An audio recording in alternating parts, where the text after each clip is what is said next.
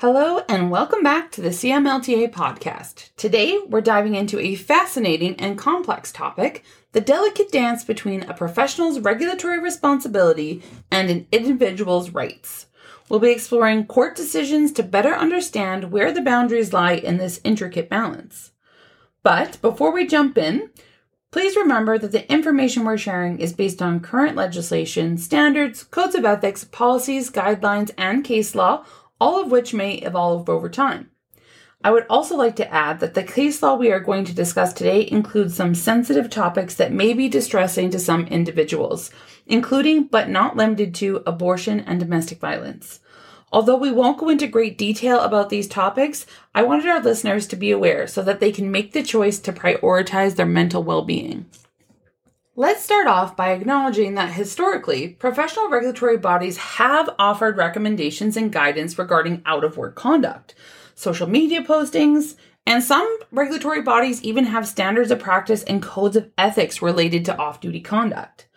Most regulated professionals bear the obligation to act in a way that safeguards the integrity of their profession. However, every individual also has rights under the Charter of Rights and Freedoms. So, what happens when these two realms intersect? When can a regulatory body impose rules on out-of-work conduct? To unravel this, let's explore some legal and regulatory cases regarding off-duty conduct and speech-related complaints. The first case we are reviewing is that of Jordan Peterson, a psychologist in Ontario and public figure known for his best-selling self-help books, who received several complaints of unprofessional conduct against him for his social media posts and comments made on the Joe Rogan Experience podcast regarding public health restrictions related to the COVID-19 pandemic. The panel hearing the complaint concluded that his conduct posed a moderate risk to the public and stated that there was potential for undermining public trust in the profession of psychology and trust in the college's ability to regulate the profession in the public interest. The panel argued that he did have a constitutional right to freedom of expression. However, he also had an obligation to maintain professional standards. As a result, he was ordered to undergo a coaching program on professionalism in public statements, and he was ordered to pay for this training. Failure to comply with this could mean revocation of his practice permit.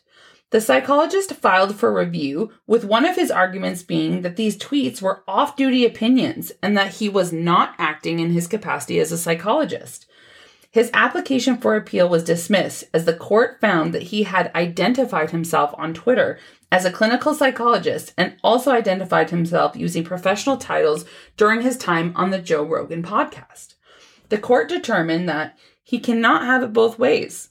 He cannot speak as a member of a regulated profession without taking responsibility for the risk of harm that flows from speaking in that trusted capacity.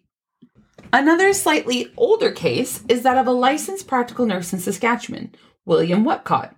A complaint was made against him by Planned Parenthood Regina after picketing in front of their offices.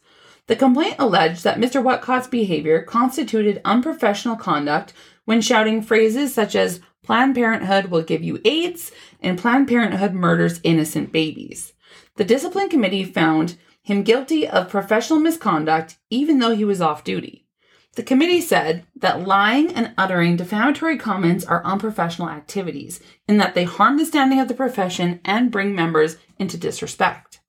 He appealed to the Court of Queen's Bench, where his appeal was dismissed. However, he then appealed to the Saskatchewan Court of Appeal. The Court of Appeal found that his freedom of expression had been infringed, and that there was no evidence that any member of the public thinks or will think less of the profession because of his behavior.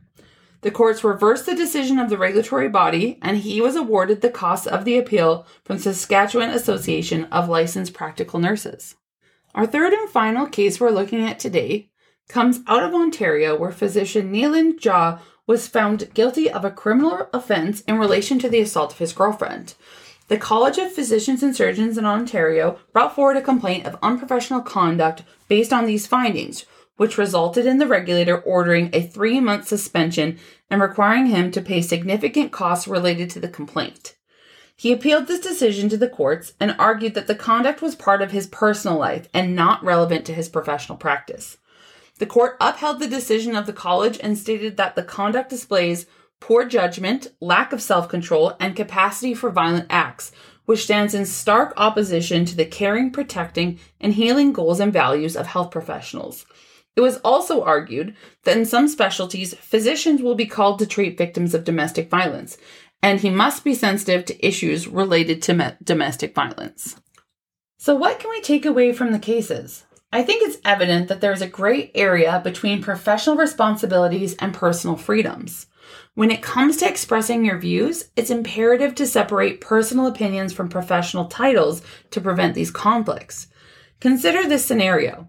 If your Twitter handle is Jane Doe the MLT, and you are tweeting controversial opinions, these opinions could be seen as unprofessional conduct. The public is likely to interpret your content through the lens of your professional identity and potentially put a higher degree of trust in your opinion because of it. Since you have identified yourself as an MLT, it could also be argued that the integrity of the profession as a whole is impacted by your statements. To safeguard your right to free speech, it's essential not to overtly identify yourself using professional titles in these personal matters or reference your professional expertise. While you undoubtedly possess the right to express your thoughts, these cases underscore that such freedoms come with limitations when intertwined with professional titles or standing. This is that juncture where your obligations to both the profession and the public come into play. In cases involving off-duty conduct, regulators must establish a reasonable connection between the conduct and professional obligations to deem it unprofessional conduct. This underscores the importance of assessing how personal actions may impact your professional standing. As health professionals, it's your responsibility to assess the risks associated with your off-duty conduct and speech. While there's no clear-cut line, these cases prompt reflection on the ethical decisions you make and how they could impact your professional standing. It is also important to remember that as a society and laws change, so do the outcomes of these types of cases. Although these cases do set precedent, that can always be challenged. As well, today we have only gone over the summary of these cases, and all the cases we discussed today are public. So if you want to find out more about them and all of the details that led to these findings, you can go ahead and give them a quick Google and you will definitely be able to find out that information. I hope this has provided some food for thought for your own reflection and determination of your personal risk mitigation strategies.